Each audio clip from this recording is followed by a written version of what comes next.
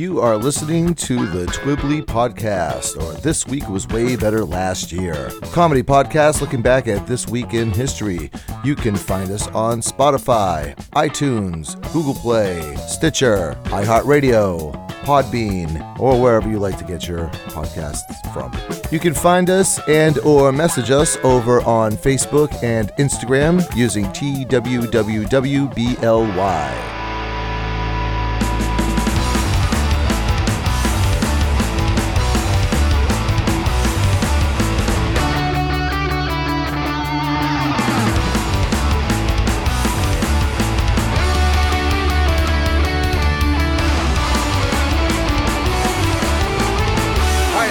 Back to Twibbly, or This Week Was Way Better Last Year. My name is Bill with 1L. With me, he's been driving all night, his hands wet on the wheel. It's Jeff McLarge. I've got the signal coming down from above. Yes, as they say. Radar love puns. Yeah. Yes. How you doing? I'm fine, thank you. How are you? I'm all right, man. It's been a long week. Yeah. Well, that's what these shows are for. So. True. Give everybody a little kick in the pants and say, hey, the news isn't so bad. We've had some good stuff happen. Maybe it wasn't this week, but in the past. So I think I mentioned this. I know I've mentioned this a couple. Over the past year, I've been doing this internet challenge because apparently I'm a 14 or 15-year-old girl. But the challenge is to listen to an album a day, every day, and every day has its own category. And it's been awesome. I really hope that there's a list for next year because I want to keep doing this. What's the record that you had to listen to this time? Today. Today. All right. I was going to say something, over the past week, but today I had to. The category, it was a really wide brush. Okay. It was industrial music. Nice. And I have this guy that I work with. He's about 10 years older than me. He's pretty much painted himself into a corner with his music. As you get older, there's like 5 bands that you listen to, and then the next year there's 4, and et cetera, et cetera, et cetera. Right. So whenever I tell him, some of the categories that I have to listen to, he goes, "Oh, I wouldn't be able to listen to that." I was like, "You force yourself." I mean, it wasn't that long ago I listened to the Spice Girls album. "Oh, I could never listen to that." I was like, "Well, solid record." Just putting that out there. Oh, you all right? So you know what? It wasn't for me. I'm not saying it's not for everybody. I think it's a solid pop record. There was a couple of songs in there I thought were okay. Today was industrial, and I told him, I was like, "Yeah, today was industrial music," and he's like, "What the hell is that?" Try explaining industrial music to somebody that doesn't know what you're talking about. Right. Okay, so imagine there's like a dance beat, but it's really fast, and then someone throws a handful of washers and lug nuts into a dryer and starts the dryer. That's kind of what it sounds like. The way I explained it to him was what heavy metal was to rock and roll, industrial was to electronic music. Yeah. You have these like electronic dance beats and a lot of synthesizers. Mm-hmm. But a lot of heavy like guitar with distortion and like layers of heavy bass and... Yeah, that's what I said. There's a lot of distortion and the lyrics tend to go a little darker and grittier than a pop song would. Right. So, I mean, now, thanks to the 1990s, whenever you say industrial, most people are going to just pick Nine Inch Nails if they were going to pick an industrial band. Trent Reznor and company really popularized that genre. I don't know if you can understate the magnitude that Trent Reznor had when he put his first Nine Inch Nails record out, but it was ginormous, and it was a record he recorded by himself on a Mac in a hotel room or motel room or something. Yeah. And over some months and mixed it all himself, and it was a gigantic hit. And way earlier than a lot of people would think too. That album came out in 88 or 89. Yeah. I think it was 89. Yep. It didn't pick up steam for a couple of years, but when it did, holy cow, yeah. Yeah, well, it migrated out of college radio into more mainstream radio, and he landed a video on MTV. Which blew the doors off. To the point where, I remember this Spin magazine article where they called him, I think they had him on the cover, and they called him the godfather of industrial music. And boy, did they draw some angry letters from other industrial bands that had been around for a long time, like... Oh, for sure, yeah. Like Meat Beat Manifesto and Front 242 and Ministry, and the guys from Wax Trax. Ministry and 1,000 other bands that Al Jurgensen has had his hands in. Right. And actually, you just said who I listened to. I listened to Front 242. Oh, wow. Today, and Front 242 was one of those bands that I always said I needed to listen to more of, and I certainly do need to listen to more of Front 242, just not all at once. Yeah, takes time. You have to ease into them. Yeah, the album that I listened to was called Front to Front. Mm-hmm. It was a little over an hour long. You know, after like 45 minutes, I was like, how much longer is this? Because it's a little on the repetitive side. Yeah, that's definitely one of the things that industrial music has as a characteristic, is that it's mechanical, right? It's methodical. Yeah. It's right. If it starts with the beat is like, that's the song. That's the beat you're going to hear for the next 4.5 minutes. That's what you're going to hear. Hilariously, my first real introduction to industrial was I think the first day I was a DJ at WKKL. Mm-hmm. We used to get phone calls from the prison on the Cape, and they would call collect. So I would get a phone call that would say, "This is a collect call from Virus by KMFDM. The caller is hung up. You will not be charged for this call." So I would get those all the time. So the first call I got like that was for Virus by KMFDM, and I grabbed the 12-inch and I threw it on and started to play it, and I had it playing at 33 RPMs. So about a minute into the song, I get another call, and it's like, "You have a collect call from Play It at 45." Oh. Your caller has hung up. You will not be charged for this call. So I changed the speed to 45 so I could hear it, and it didn't sound like such a dirge. And I always thought that was really funny. Yep. And I couldn't tell a difference initially between it at 33 and it at 45 because the vocals are so distorted and buried underneath all of the various layers of clanks and bangs and smashes and bass and guitar screams and stuff. That's so funny. Yeah. All right, so before we get on to our show proper, I have my award-winning and always very well-received trivia question. And my trivia question is music-oriented. This is our music episode. At least for now it is. So, whenever you see pictures of Sid Vicious from the Sex Pistols, yes, he is always photographed with a chain around his neck, which is clasped with a small padlock. And the reason why he always is photographed with it is because it was too tight around his neck to get it up over his head. And the person who put it around his neck did not have the key. And in the movie Sid and Nancy, it's depicted as Nancy Spungen that put the necklace around his neck, but it was not. It was actually somebody else, and somebody else well known. So who put the bop and the bump she bump she bump? Who put the collar necklace around the neck of Sid Vicious? Yeah. Who was it? I think I know the answer to this, but I'm going to save it to the end of the show. Okay, so this is the week beginning September the 6th, and my extensive record-keeping shows me that it is your turn to start. In 2020, after 19 years, the very first chord change in John Cage's composition called As Slow as Possible takes place in Halberstadt, Germany. Now, this piece of music is going to play for 639 years on the pipe organ. It's been playing one chord for the last 19 years, up until September 6th of 2020. I'm sure John Anderson from Yes is trying to write lyrics to it.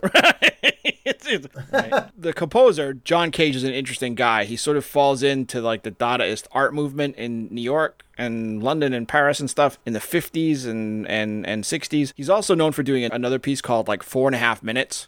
And for that 4.5 minutes, the orchestra comes out and sits down and holds their instruments for 4.5 minutes, and then they get up and they leave the stage. And they don't play anything. And it's meant to sort of build tension. The idea of the art is that it draws the audience's apprehension or anticipation to hear music in this venue where they're expecting to hear music, and then all they hear is people sort of shifting their weight on chairs and moving their violin or viola from one leg to the other. I'm going to release a cover of that song.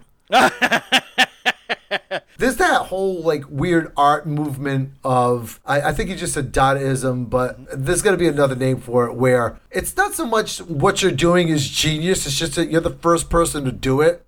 Yes. Like Andy Warhol has a movie called Empire, which is 6 hours long, and there's nothing going on in the movie. It's just a 6 hour long static shot of the Empire State Building. Right. Yeah. The point, like way the to weird go. point of right. Well, I mean, like there's an element of this that the audience has to bring something to the art, right? Yeah, so book to read. But the point of like, I don't know what the point of sitting through 6 hours of Empire is. I've never done it. I've never contemplated doing it, but I can see the artistic idea is that there are going to be lights that go on and off. You're going to see shadows pass across some windows maybe, And all of those things the audience is going to interpret as they're going to try and impose a plot on the imagery that they see because they know that their life isn't sort of futile. And every person's experience is going to be different of whatever those things are. Admittedly, that's an artistic long game that I got no interest in playing, but I could understand how that would work. I was about to say, or Andy Warhol said, I got 6 hours of film here I could do, and I'm just going to point at that thing, call it art. There's not a lot of room for that anymore. All right, moving on to September the 7th. September the 7th, 1993, former Saturday Night Live comedian Chevy Chase makes his late-night host debut on Fox with his talk show, The Chevy Chase Show, which is canceled not even a month and a half later. Yeah, I remember when that show was on. It was on and off so fast, it might as well have been pajamas. It was terrible. Oh, yeah. It came and went so fast, it messed my hair up, right? Fox executives said it was so bad that it was embarrassing to watch. Definitely. And it jumped into a super crowded field, too, in 93. So there was, especially on late night, like on the secondary stations, so there was Chevy Chase briefly, Arsenio Hall, Dennis Miller, plus the regular guys on ABC, CBS, and NBC, right? Right, yeah. All fighting for the same audience. Right, and Arsenio Hall, ruled at that point. Yeah, he was definitely large and in charge. And had the youth demographic. He had all the younger guests on. He had younger musical groups on. Was really charismatic and interesting and funny. And Chevy Chase is none of those things and had none of those things. No. So he brought on guests and literally had nothing to talk about. They used to wind the audience up to make them really hoot and yell and stuff to try and be like the Arsenio Hall audience, but they just got rowdy and yelled over the conversations that Chevy Chase was desperately trying to draw out of somebody like Goldie Hawn, who looks shell-shocked to be on his show, The only one I remember watching, I watched it. Well, you know what? I was actually a Chevy Chase fan, and I was excited that he had his own talk show. The problem with Chevy Chase is he's funny. If you give him something to say, he can say it funny. But he's not really quick-witted, I guess you would say. He doesn't do good with nothing given to him. Yeah, it's a completely different kind of humor. The one episode that I watched, he had Henry Rollins on, and I was, a big Henry Rollins fan at that time. Henry Rollins makes a living going out on stage and just talking for 2 hours. There's no way. You actually have to have a particular set of skills to have a conversation come to a halt with Henry Rollins. But that is exactly what happened. And that happened with almost all of his guests. He had nothing to talk about. I don't know what they gave him for research. So he would say so you've got a movie coming out. I was in a movie, and the movies are really I like being in film. Do you like being in film? It was terrible. Do you remember the old Chris Farley bit on Saturday Night Live? That's exactly what it was like, yeah.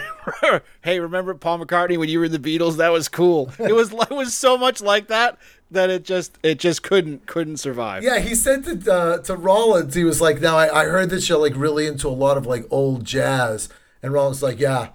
And then Chevy Chase goes, yeah, I like that too. And it was just like that Chris Farley sketch. Not good. Not good. And Chevy Chase, for all the smack we're talking about his terrible talk show, he's been somebody who's been tagged as being problematic to work with anyway, so I'm sure that his natural personality probably also helped get in the way of him being successful as a talk show host. Right. I still like Chevy Chase, as a comedian in movies. I still think he's very funny. But that talk show was just... It was bad. It was death on TV. Yeah. Yeah, you could hear it. It was like watching a live burial. It reminded me. You know what it reminded me of? Now that I think about it, is do you remember when David Lee Roth took over for Howard Stern when Howard Stern went to the satellite radio and all the terrestrial stations that used to carry the Howard Stern show couldn't carry him anywhere? I don't really remember it. I never listened to it, but I'm aware that it happened. Yeah. I listened to it. I listened to the whole run of that show, and it started out with he had money, he had a band, he had guests, he had funny people on, and he had writers, and he had nothing to say. He was completely oblivious. Even with them feeding him stuff, he was unable to hold a conversation with anybody about anything that didn't involve around Japanese sword shit and Van Halen. Right. And it was so sad because you could hear him learning as he's kind of going on. Right. He just wasn't learning fast enough. And by the end of the run, it was him and his sister were the only two people on the whole staff. And then the next week I turned in and it was gone. It was something else, some other syndicated show. I listened to that whole run. Oh, really? Which weekend was that? Yeah, exactly. It was so sad. All right, let's get on to the 8th. For September 8th, 1966, a groundbreaking television series premieres on NBC TV, and that is Star Trek, created by Gene Roddenberry and pitched to NBC as Wagon Train in Space. Fair enough, yeah. I notoriously went my entire life without ever watching a single Star Trek episode of anything ever. I think I talked about this late last year, I think. And I actually went back and I watched a few episodes of that original Star Trek, and I really liked it. And it's not that I unpurposely stopped watching it. I just haven't. I've been meaning to go back and watch more. I really enjoyed it. It was definitely groundbreaking when it came on, and it set the stage for what science fiction on TV could be. Yep. Although it only ran for 3 seasons and was overshadowed by Lost in Space and the impact that Lost in Space had on stuff, and Batman as well. Again, Batman was a juggernaut. Yes. But Star Trek had longevity after it was canceled. They had a really dedicated fan base who definitely wrote a lot of letters to NBC trying to get it back on the air, and that led to an animated Saturday morning cartoon featuring the same actors voicing their animated characters. Right. I forgot about that. And that ran for a season or a season and a half on Saturday morning, and then Star Trek The Motion Picture, which was going to reboot the series, and then ultimately later Star Trek The Next Generation, and then, DS9, Voyager, Enterprise, now there's Picard, the Discovery, and there's more Star Trek than I know what to do with. Right. Plus a bunch of movies. But it all started in that run from 66. What's interesting about, I don't know enough about, a lot of the sequels. I don't know enough about Star Trek as a mythology to begin with. What I've seen is, it's basically a Monster of the Week kind of a show. Yes. I don't know if the later shows are like that, like Picard and stuff are like that, or is Picard more of a long story, long form storytelling like modern TV shows are? The most recent one, Picard, is a long form story told over, I think, 10 episodes. Okay. Same as Discovery is like that too. The original Trek, as you said, it started out like Monster of the Week or Question of the Week or Issue of the Week or whatever, depending on whatever the episode was for the plot. They didn't all have monsters in them, for sure. But they dealt with whatever, some central plot line, and then whatever happened in that plot line never got talked about again in the subsequent plot lines. Sure. So each episode is it had as much continuity as the Monkees. By the time they got to Star Trek The Next Generation, they'd already figured out that they could franchise some of these together. So in the films, Star Trek II directly sequeled from Star Trek, and Star Trek IV is directly sequeled from Star Trek III. So there's a continuity that they started to build in, and Roddenberry, who was producing Star Trek The Next Generation, started to realize that. And then they started sort of tying some ideas together that would carry from episode to episode or season to season. Mm-hmm. And by the time you got to DS9, it was almost one long series. It alternated between episodic and epic in the other series right up until Discovery. It's really actually hard to find TV shows that aren't long-form storytelling now. Yeah. The episodic or Monster of the Week, or however you want to phrase it, that kind of art form is almost gone, which is sad because I like to just pick up and watch an episode of something every once in a while. And you could ask the question, in fact, you should ask me the question, Jeff, why don't you watch much TV anymore? Right. Because that's why. I can't sit down and watch an episode of, I don't know, pick something, Game of Thrones. Right. Why? Because I have to watch all of the episodes that led up to this episode of Game of Thrones, so I know what the hell's going on. Right. Man, I don't have time for that. I have a finite lifespan. Yeah. So I don't watch any. What do? I go back and I watch classic Star Trek. Yeah. I just watched The Taste of Armageddon, this week. It's my favorite episode of that whole series. Hey, you know what else you could go back and watch? September the 9th, 1967. So 1 year and 1 day after the debut of Star Trek, we have the debut of George of the Jungle. Oh, nice. Yeah, cartoon. It was on ABC. It only ran for 17 episodes. So it outran the Chevy Chase show. Yeah, exponentially, yeah. It ran for 17 episodes, so it started in September. It was done by the end of the year. It was from the same animators that did Rocky and Bullwinkle and Dudley Do-Right. Yeah, same producers, Jay Ward, right? Yeah, Jay Ward is the company that put it out. Yeah, and Jay Ward, I forget the other guy's name. Yeah, I can't remember it either. Yep. I actually did not know George of the Jungle. I don't remember watching it as a kid. I mean, you were telling me before that it came on in the same. They would show the episodes in the same block as Rocky Bullwinkle, Dudley Do-Right, et cetera, et cetera, et cetera. But when George of the Jungle aired on ABC, it was its own show. It had two other cartoons that aired with it: Tom Slick and Super Chicken, both of which I've never heard of them. But my introduction to George of the Jungle was Weird Al Yankovic did a cover of the theme song on his Dare to Be Stupid album. Huh. Yeah. I had no idea. And it's a brilliant cover because, of course, it's Weird Al, who's brilliant. Mm-hmm. And then, for this thing that only had 17 episodes, they actually made a movie out of it with Brendan Fraser. Do you remember that? Yeah, they did. The same time they made the Dudley Do-Right movie. There was a Dudley I think also with Brendan Fraser. Yeah. Really? That guy, man. Yeah. That guy needs a new agent. Yeah. Poor guy. I mean, think about it. Like, when the highlight of your career is working with Pauly Shore, Right. Well, he did the Mummy movies, but he did do the Mummy movies, and I don't want to yell all over Brendan Fraser. I like the guy. Yeah. He was really good in that movie about James Whale too. The guy who directed Bride of Frankenstein. Yeah, he was great in the remake of Bedazzled too. He was super funny. He was also really good in Blast from the Past.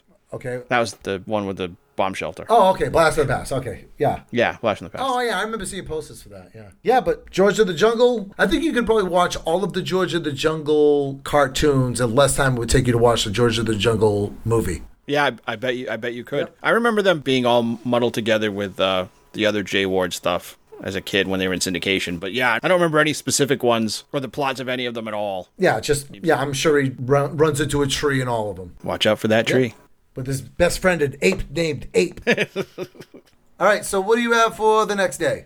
September 10th, 1947.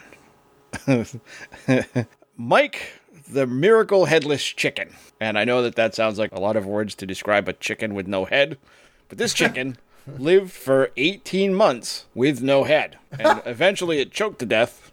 Oh, come on. Of course it did.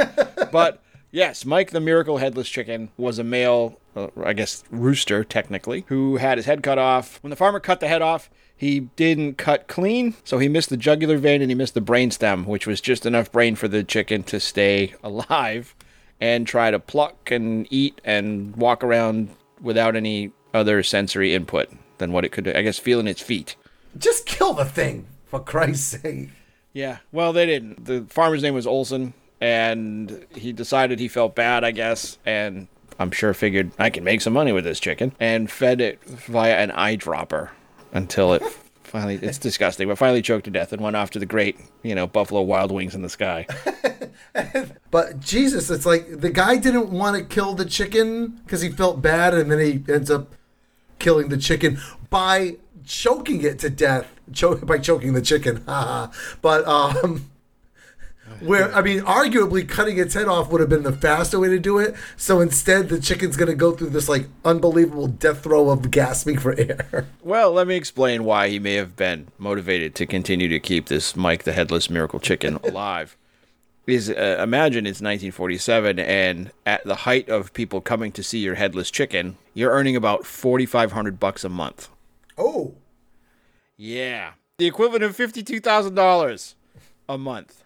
Oh, he was a cash cow of a chicken. Of course, because people can't imagine that a chicken with no head would walk. I don't know, but it's just before television, so right. You have to get your entertainment where you can get it, right? I don't want to read any more books. So what do you want to do? I don't know. I heard there's a headless chicken 3 counties over. Let's go drive over and see that. Does it dance? Does it? I don't know. We'll find out. It also begs the question: is did he try it again? I know. Feel bad for all the roosters that came after. I bet I can make this work. All right. So September the 11th, 1974, the San Francisco Giants beat the New York Mets 8-6 after what is now the longest Major League Baseball game. It lasted 23 innings, Jeff. Oh my God. It took 7 hours and 23 arduous minutes. And you know what? I'm going to tell you right now, and I don't know this for a fact, but I'm going to guess that it was probably 6-6 in the first inning. And then it just hung at 6-6 for 22 more horrifyingly long innings. And that's what I'm saying is imagine the frustration if it was like a really high scoring game. It's like, okay, we're tied up 6-6, and then okay, we're 7-6, and then the other team gets 7. All right, now we're tied up 7-7, and then every inning it's still tied. Score just keeps creeping up because the teams are able to equalize. Right. I don't know if you ever watched cricket. Cricket is a completely baffling game to me. And the scoring is baffling as well. But those games last 4 days. Oh, yeah. And the scores are 793 to 2,576. I don't know. Yeah. I don't know where that came They from. they actually have cricket available on my free gaming service, and I'm like, I'm never gonna figure this out. I'm interested, but I'm never gonna figure this out. I can't do math good enough to score keep this game. Yeah, So. and also like you don't watch television because you can't commit that kind of a time. I'm not gonna commit the time to playing cricket on PlayStation when I could be blowing up zombies. Yeah, right, exactly. Now, this is 1974. Correct me if I'm wrong. I don't think I am. Isn't this the same year that had the 10-cent beer night riots? It is indeed. This is a couple months after the 10-cent beer riots in Cleveland.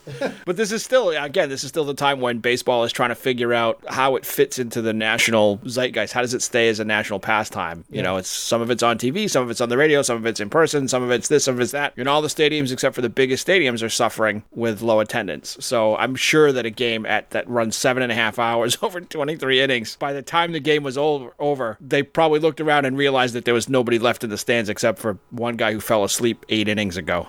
Imagine being a Mets fan for that game. Right. You're sitting around for like a work day and you lost. Right, and then the Mets kind of come out of the dugout at the end to see if anybody notices, and there's that one guy who's like way in the back, and he's going, "I knew it! You suck! Where's my 10-cent beer?" Hooray! I'm for the other team. I mean, I've watched log baseball games before on TV, and if All you're of doing them. it with somebody, and all of them, the Yes albums of sports. But if you're doing it with somebody that you like talk to, it's easy enough to have a conversation in between the 5 minutes sometimes it takes between something going on. But if you're just sitting there by yourself, man, it can be a slog. I think we can all learn a lesson from soccer, and maybe a 0-0 tie isn't such a bad idea. Right, exactly. We go into sudden death overtime. Yep. Also, something that might have almost happened at 10-cent beer night. Yep. All right, let's wrap up the week on the 12th. September 12th, 1966. Good year for TV, apparently, because that is the premiere of The Monkees on NBC. Hey! It's The Monkees. Yeah. People think they monkey around. The Monkees was super groundbreaking, although it seems goofy to look back at it now as if it's no big deal. But it was a band built by TV executives and music producers specifically to sell a TV show. Right. And outgrew the TV show, but didn't outgrow the TV show right away. And the two surviving Monkees are still touring.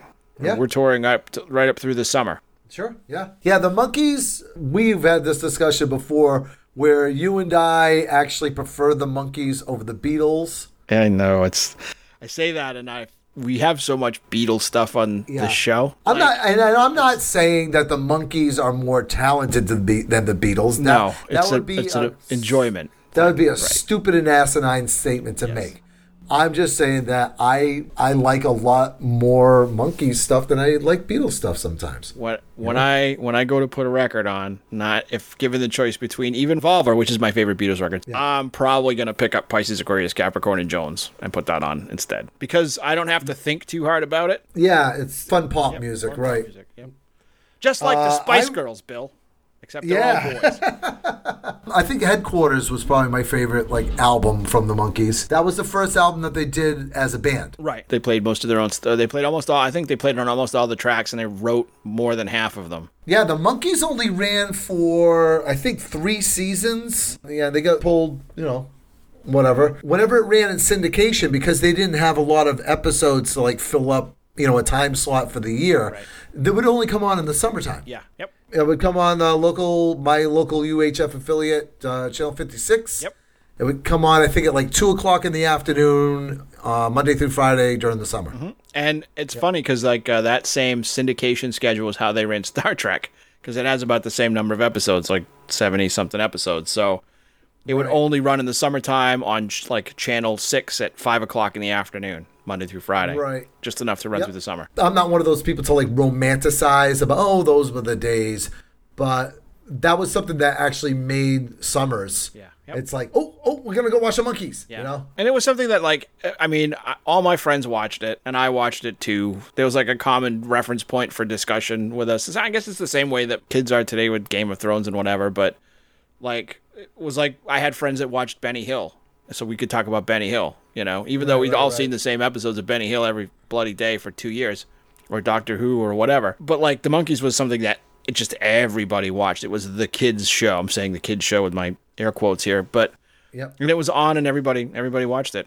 And the music is still on oldies radio and stuff. And Yeah. Well, yeah, it was solid music for sure. They had some of the best songwriters, working for them. My godchild, when she was, really little, she was super into this Disney show slash, I don't want to say band, it was more of a group called Big Time Rush. You familiar? Yes. I sat down and I watched it with her because I was staying with them for a week down in Florida, and she was super into it, and she was all talking about it. I was like, well, show it to me. I want to see this. And I watched Big Time Rush with her, and I was like, I have to show you the Monkees because it's the same formula. It was the same show. And matter of fact, they even used a lot of the like cartoonish like sound effects. Yes. Like the boing, boing, boing, boing noises and stuff like that. Yep. My kids that wasn't on when they were little, but my like nieces and nephews and stuff were little kids when that show was on. And I know it from them. So 20 years later, there's going to be some other show, and my godchild is going to be like, oh my God, this is just like Big Time Rush. Lame. It'll be some music show, I'm sure. I mean, they made a second Monkees. It did not last. The new Monkees. Yeah, the new Monkees. Yeah. Never went anywhere. You can actually watch episodes of that. I was trying to like trace it down. There's actually episodes available on YouTube. All right, let's get on to the celebrity birthdays. All right. So September the 6th, 1879. Ooh. A youngin'. Your friend and mine, Max Schreck. Ah. So Max Schreck would be more familiar to people as the original vampire from the movie Nosferatu, the silent German film. Yep. F.W. Murnau's ripoff of Bram Stoker's Dracula that Bram Stoker estate sued him for, and he was ordered to destroy all the copies, and he didn't. But yes. Yeah.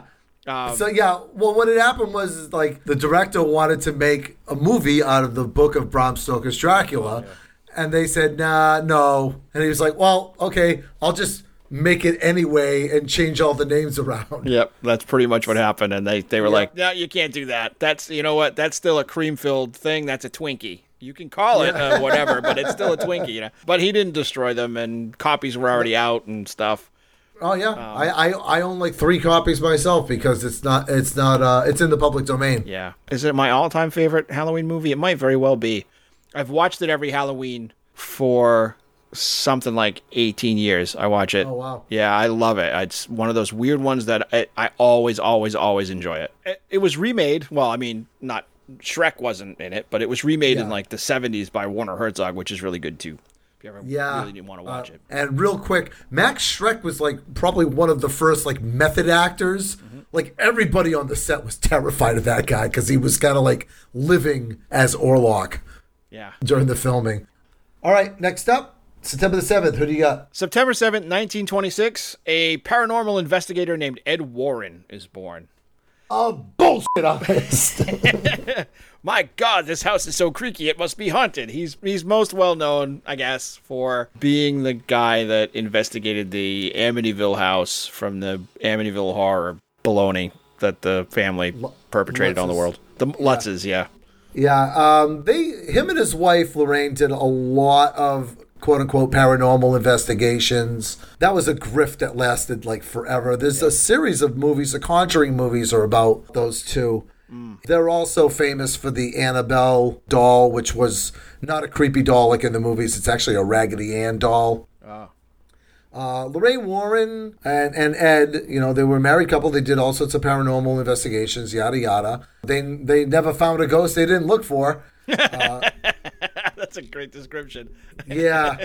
Ed died long before Lorraine did. She only died like last year, the year before. For years, they had at her house this, supernatural or whatever it was called, demonology museum, which was just like a couple of rooms in her cellar with a bunch of, collectibles and stuff like that. And it was such a freaking ruse because I know a few people that went there and they all had the same story. You would get there and their son would greet you and said, Lorraine's not feeling well. And she doesn't like coming down here on a good day because of the vibrations and the energies are just too much and it gives her really bad headaches. And then after you're down there for about 10 or 15 minutes, she like shows up as if, to make you feel special that she actually was there. But everybody I know that went there, and I know a few people, all told me the exact same story. It was such a grift, yeah. One person's grift is another person's like, I know a gimmick to get him in here. Not all that long ago, maybe about 5 years ago, one of the sons from the Amityville Horror, Danny Lutz, came forward with a documentary called My Amityville Horror. And he continued on perpetuating the lie that his father told, or his stepfather told. But in one scene, they actually go to visit with Lorraine Warren. And that woman is cuckoo bananas, dude. She has, like, chickens, like, walking around her kitchen and stuff. And at one point, she, like, pulls out this, like, cigarette case. You know the 1970s leather cases and stuff like that? Pulls out this, like, cigarette case and then produces, like, a couple of slivers of wood. And she's saying that it's from the true cross. That was from the cross that Jesus was crucified on. And Danny Letts is, like, kissing the wood and stuff like that. And I'm like, look.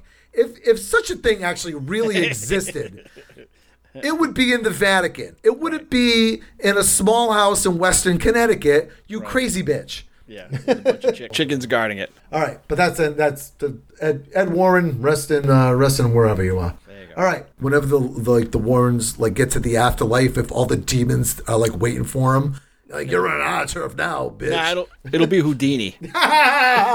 Houdini and the amazing Randy going like, the amazing Randy. You got me. All right. All right, so moving on to September the 8th. Willie Tyler. He was born in 1940. Now, Willie Tyler was an American comedian and ventriloquist. Yeah. His heyday came, like a lot of ventriloquists, in the 1970s. Mm-hmm. He was an African-American performer with a African-American puppet named Lester. Yeah. He guest starred, I think, on every single variety show ever. Yes. Yep. He was on all of them. Yeah, he was super famous at that time, yeah. I saw him so many times that I hear his name be like, oh, good. Sonny and Cher is going to be great this week because Willie Tyler and Lester are on, you know? Yep. And he worked clean. Yep. He worked clean. There was some, ventriloquists that, you'd see him on TV like Waylon Flowers with Madam. Yeah. You see them on TV and they were funny or whatever. And then you would see their like Las Vegas show and they're like Madam's over there swearing up a storm and you're like, oh my God, what? Right. But Willie Tyler always worked clean, yeah. He was a lot of fun to watch. He's still working today, believe it or not. Wow. He's still out there. He doesn't come. I guess he doesn't do a lot, but he's come out for like cultural stuff, and he got some awards for his long life in the entertainment industry. And the guy's 80-something years old here. Yeah. So gotta love the guy. Thank you for making my childhood that much funnier. Thank you, Willie. All right, next up on the 9th. September 9th, 1954, B-movie genre actor Jeffrey Combs is born in Oxnard, California. If you don't recognize his name, and you might not, if you've seen any Charles Band films, which like are directed to VHS specials from the 80s and 90s, you'll know him from films like Reanimator or From Beyond. He also guest starred on a bunch of Star Trek episodes, has been in and out of genre film and TV since Reanimator came out. I think that was his first like bigger film. I love Reanimator. That movie's fantastic. Based on an H.P. Lovecraft story, if I'm not mistaken. You are correct. And the rare case where the film is better than the story, the film was really good and well, tightly plotted and fun. And the story is stretched out over 900 million pages and is less fun. And Barbara Crampton isn't in the book. Barbara Crampton is not in the book. She's not in that one. She's in From Beyond, right? No, Barbara Crampton. She's the naked girl in Reanimator. Gets the doctor's head that's disconnected. Exactly what she gets, Jeff. Yes. She was also in From Beyond, which is based on another H.P. Lovecraft story. And she was in Chopping Mall. Next up on the 10th, 1950, guitar player extraordinaire from Aerosmith, Joe Perry. Yeah. Born in Lawrence, Mass. Definitely should be talked about among the greats of 70s rock guitarists, but maybe it's because he still plays out, but you don't hear people talk about Jimmy Page and they talk about Clapton in the 70s and they talk about, but like, I think that Joe Perry was right up there with those guys amongst the guitar gods. Yeah. I actually have an experience with Joe Perry. Do you really? Yeah, I do. I work for a Renaissance fair in Carver, Massachusetts. I work for the King Richard's Fair. I work in the gaming section. And that particular year, I was running a pillow fight game. Now, usually people come over and they fight each other, but if somebody just wants to play like a little kid, they'd have to fight me. And I put on a big show for them and I let them win. So this kid comes over and he's with this older dude. And this dude is dressed up like somebody who thinks they're a rock star. And like they got the black jeans, the black button-down shirt, the boots, and the leather vest. Yeah. And then the kid comes over and he wants to play the game. And then the grandfather, or I guess, comes over and hands me the money. And I look right at him and I'm like, oh, jeez, that's Joe Perry. I mean, Joe Perry and Steve Tyler, I guess everybody in Aerosmith still live in the area, you know, or at least have a property in the area. Right. Yeah, Joe Perry and Steve Tyler have both been spotted at King Richard's Fair fairly often. Wow, that's super funny. And if you run into Steven Tyler, like, remember, you're not looking for like a lithe 70s rock and roller. You're looking for like somebody's aunt. Somebody's cool grandmother, yeah. Somebody's cool grandmother, yeah. Yeah, if you see Steven Tyler, you tell him I said, yeah.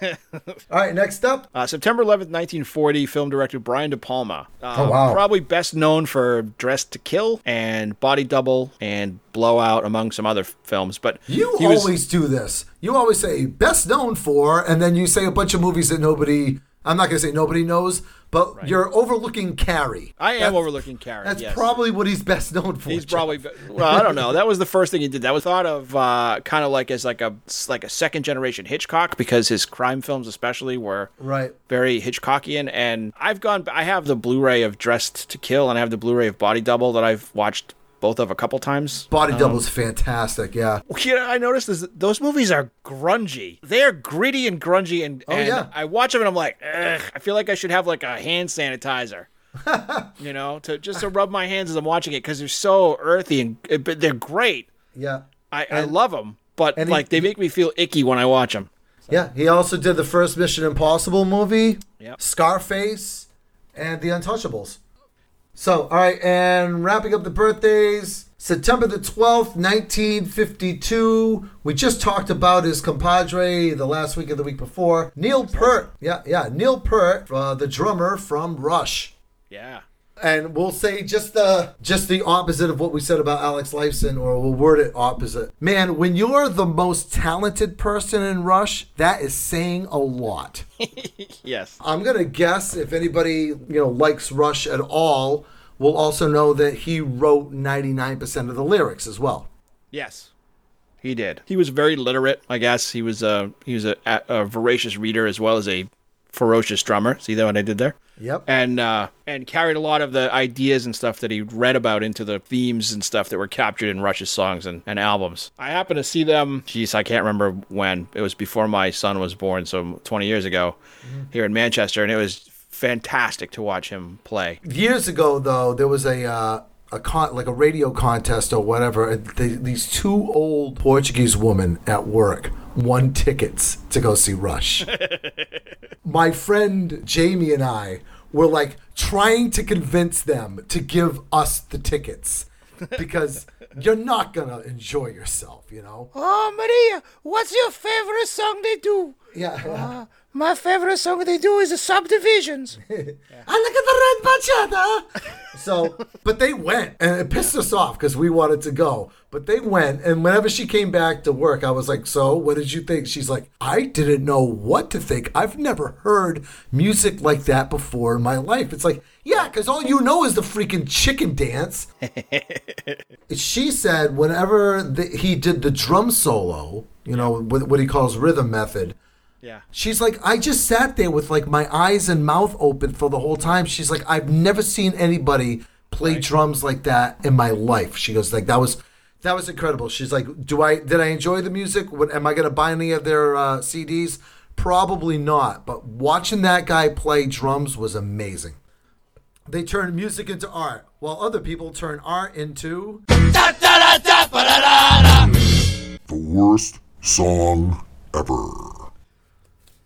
All right, young Jeff. Yes, sir. What do we have for our contender for the worst song ever this week? The worst song ever this week, Bill, comes to us from 1986 from a guy named Jermaine Stewart. And the song, you know this song, Bill, because you know that name. Yes. And you know that we don't have to take our clothes off to have a good time. Oh, no. And that's what this song teaches us. Apparently. Yeah, and like the next line in that song is saying something about drinking cherry wine. And have a good time. Yeah. Let me just tell you from experience. Wine makes your clothes fall off. It's funny. And cherry wine is bad. any wine with other fruit in it that's not grape is terrible for you. That's like drinking Ripple. It's not good. Yep. Jermaine Stewart's an interesting guy. This was his only hit. He did another song that charted but didn't chart anywhere near as high as this, called Jody, which is a song about Jody Watley. Right. I don't know if you remember Jody Watley. What happened was he was like a backup singer for like a few things. He did some work with Culture Club actually, Yep. and he was a dancer on Soul Train and stuff like that. Yep. Some of the producers wanted to make a band called Shalimar. yeah. Remember them? Yep. And he auditioned with a couple of his friends, and like everybody made it into Shalimar except for him. And actually, Jody Watley was one of them. Right. They've been friends since they were teenagers in Columbus, Ohio. Right. All right, so before we go on to more about Jermaine Stewart, let's just play the clip of this smoker of a song here. Yes. Just like you, give me conversations, good vibrations through and through. So come on, baby, won't you show some class? Why you wanna move so fast? We don't have to take our clothes off to have a good time. Oh no, we could dance and party all night, and drink some cherry wine. We don't have to take our Yeah. The thing is, with, the time frame and all that of this song is, it's like, we don't have to take our clothes off. Everybody I know that heard this song was like saying, well, you can drink a cherry wine. I'm going to go get naked, Yes. Like, this is a song that sort of falls into 80s pop, where 80s pop didn't know it was in the middle of this big flux. So they still have to like hold on to older audiences. They still have to draw in newer audiences. This is the time when like Janet Jackson is starting to get really popular. Yep. Lionel Richie is starting to wane because he's aging kind of out of that demographic. So there's all these people like Terrence Trent D'Arby and early Prince and other stuff that's starting to make waves in the United States rather than the charts here. Right. Jermaine Stewart is one of them, and you get this song written by Narada Michael Walden. I don't know who that guy is, but that's who wrote it. And it plays 800 million thousand times a day for like a year. It falls in, and how this song starts to sort of differentiate itself from all that chaff is that this is a message song. So this is 86 is like, it's not the height of the AIDS epidemic, but it's when the AIDS epidemic is in the mainstream consciousness enough that it's in the news and it's talked about and there are conversations about what to do. And this is a song about abstinence, not specifically to prevent the transmission of the AIDS virus, but as a way to help reduce the spread of AIDS among people. And because it's a message song, it's played relentlessly. Like, in between all the just say no to drugs PSAs. Right. At the same time, like, this is when the government was paying for very special episodes of stuff like ALF, like anti-drug episodes of ALF or whatever. So again, this sort of message stuff is a big deal. And the fact that the next song that he put out, that he wrote himself, Jody, didn't chart well, and his next album didn't chart at all, and his next album never came out. He actually had another song, and much like we were talking about with Great White did Once Bitten Twice Shy, and it was such a hit for them that they actually wrote their next song that sounded like it. One of his follow-up singles was called Don't Talk Dirty to Me. Right. It's like this guy was really banging that abstinence only drum, I guess. He faded out of public consciousness very quickly and never made it back in. He was working on his fourth album when he died from liver cancer brought on by AIDS. Right. So he ended up a victim of his own, not a victim of his own success or anything, but ironically. Yeah, the irony of that is not lost on me. That's for sure. Really sad about his death too. Not that any deaths aren't sad, but really sad about his death was his burial site didn't have a gravestone or even a grave marker for 17 years. Yeah. Yeah, his mother finally sucks. got one together in 2014. That sucks. And, you think that, the legacy that he had with Soul Train and Jody Watley and stuff, and Shalimar, because he toured with Shalimar, and that they could have, come together and done something. But, again, I'm not part of that conversation. It's disappointing. Focusing on the song itself, the song is horrendously overproduced, and it is unnecessarily jaunty for a song about not having sex with people. Right. I don't know how to describe it. It sort of falls into that category of do you remember the band New Shoes? Yes. So remember how irritating New Shoes were when you'd hear Yeah. I hate that song so much. Yeah. And this song just is like a big Venn diagram of things that I don't like about 80s pop music. And it's that like overly synthesized, everything is electronic, it's super duper layered, so it can't ever be played live without 9 million people or a lot of computers. Or backing track. Yeah, and it's just meant to be a music video song. Yeah. And this is definitely one of those. Also, the video is completely, it looks exactly like any like Milli Vanilli video. You can't tell them apart. Yeah, I was about to say it kind of looks like the Terrence Trent D'Arby video for Wishing Well. It's almost Yeah, exactly. Yep. It's like the same wardrobe department, right? Yeah. It's like whenever you do those green screen videos at the carnival that all look the same. Yes, that's what it is. Yes, probably the same director and everything. Right. All right, we're going to bring the smoke machine over here on the left, and we're going to have the 3 dancers behind you there. We're going to have some curtains blown in the background, and cue the track, you know. All right, so before we wrap up the show, I had my question for you. Yes. Are we going to make it 3 weeks in a row? Let's see. I think so. All right. So the question was, who put the chain in the lock around Sid Vicious's neck? Yes. And because in the Sid and Nancy movie, it showed it as Nancy Spungen. Right. We know that that's not the actual fact of the matter. No. Who was it? And I am pretty certain that the person who put that chain and lock around Sid Vicious's neck was none other than Chrissie Hynde from the Pretenders. Yes, it was 3 in a row. 3 in a row. And I'm pretty sure I saw that in one of the documentaries about the Sex Pistols a few months ago. So she actually had a birthday this week. Her birthday was September the 7th. She was born in 1954. I have no idea what that woman's eyebrows look like, nor do I want to. She's definitely a bangs enthusiast. All right, but that's going to wrap up the show for this week. We will see you next week, guys. Say goodnight, Jeff. Good night, Jeff. Bye, everybody. Bye, guys. A special thanks to James Costa for our theme music. Find us or message us on Facebook or Instagram at Twibbly or TWWWBLY. Subscribe if you haven't already, and tell your friends. And better yet, throw us a ranking over at the Apple Podcast app. A 5-star ranking.